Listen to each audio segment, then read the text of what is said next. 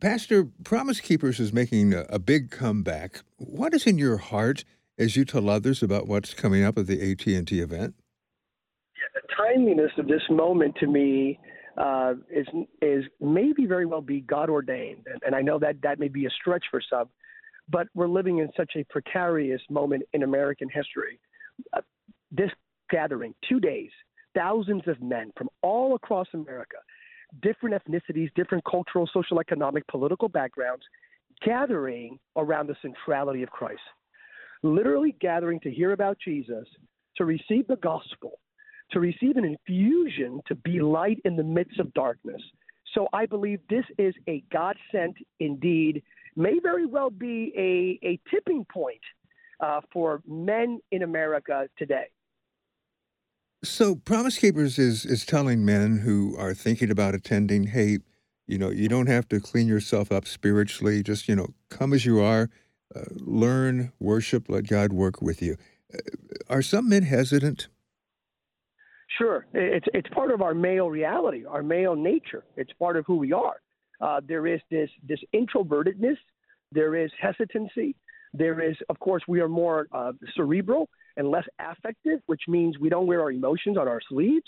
Nevertheless, here we are in the presence of God. All things are possible. Coming before the cross of Christ, everything changes, and that's why this is a clarion call. Come as you are, broken, bruised, blessed, rich and poor, come as you are and experience the fullness of the redemptive, vicarious, atoning work of Christ. What kind of challenges are men facing these days coming out of a pandemic with their lives, maybe their employment, their health, their families? What are men up against? All of the above as micro, not to minimize the legitimacy of the issues he has listed.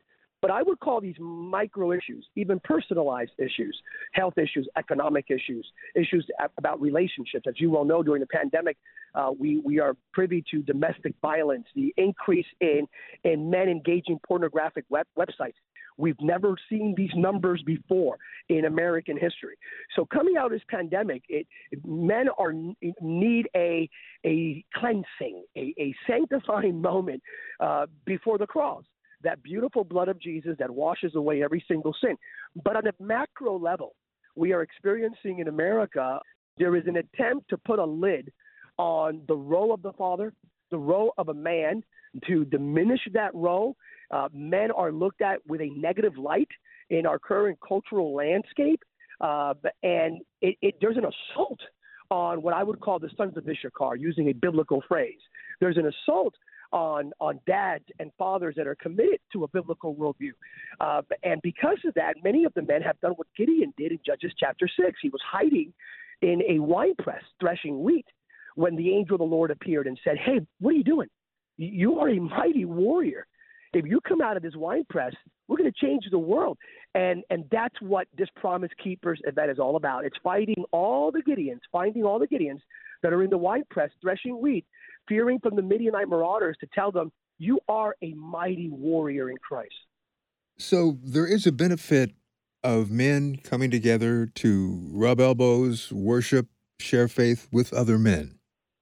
Oh, there is a benefit on steroids, no pun intended.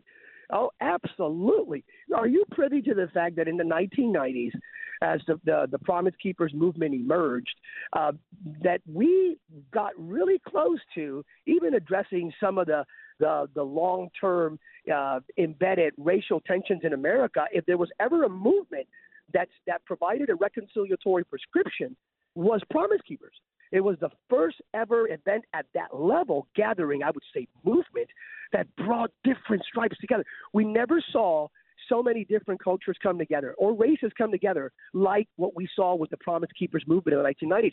A recent article by a very recognized publication stated that Promise Keepers was the closest organization to really getting close to addressing this issue once and for all in America. God, do it again. Do it again. When we come together as men, not as white men, black men, Latino men, Asian men, but as men, we can change America. We really can, and change the world as a result.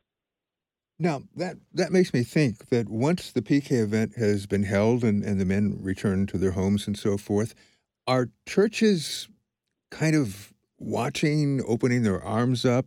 Can men be referred to their local churches if they don't have one? We have an incredible network at PK, and it's led by Ken Harrison, who is a godsend.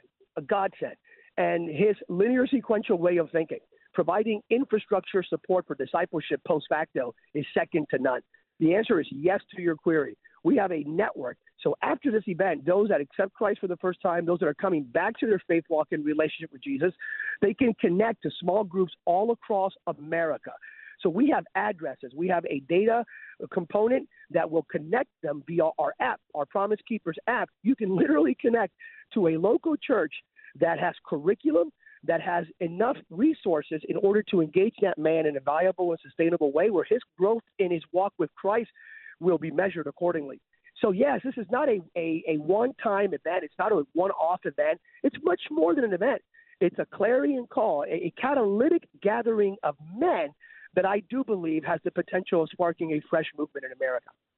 What would you say to wives or to girlfriends who would like to see their man go to the event? Or maybe to some who are worried that, what's my guy going to hear? Is he going to come back different and changed? What would you say to them? Well, if you want, let me give you my 7 H's. If you want a holy, healed, healthy, happy, humble, hungry, honoring man, if you want a better husband, a better brother, a better dad, a better uncle, a better son, and by better, I don't mean just nominally better. I mean completely better. If you want an enriched, better version of that person living out the fullness of their God-ordained purpose, you want them to attend the PK event. If you don't want better, well, but if you want better, you may want to persuade them and say, listen, go to Texas, and if you can't be there physically, stream it online.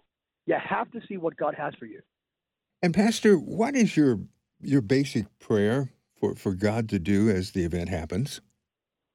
I would love to see men emerge with a 21st century Christ-centered, Bible-based, Spirit-empowered version of a Nazarite reality. Nazarites in the Old Testament were men like Samson and Samuel who were committed to doing two things: not conforming to this world and not quenching the Holy Spirit. Imagine a stadium full of men that come out and those streaming around the world that say, you know what, I'm not going to conform to this world. I'm not going to conform Romans 12:2. I'm not going to conform to this world, and I am not going to quench God's precious Spirit in my life and in my family. If men come out of that event with that commitment, we literally will see an awakening like we have never seen before. Pastor, I really appreciate you sharing your heart with us. Thank you for having me.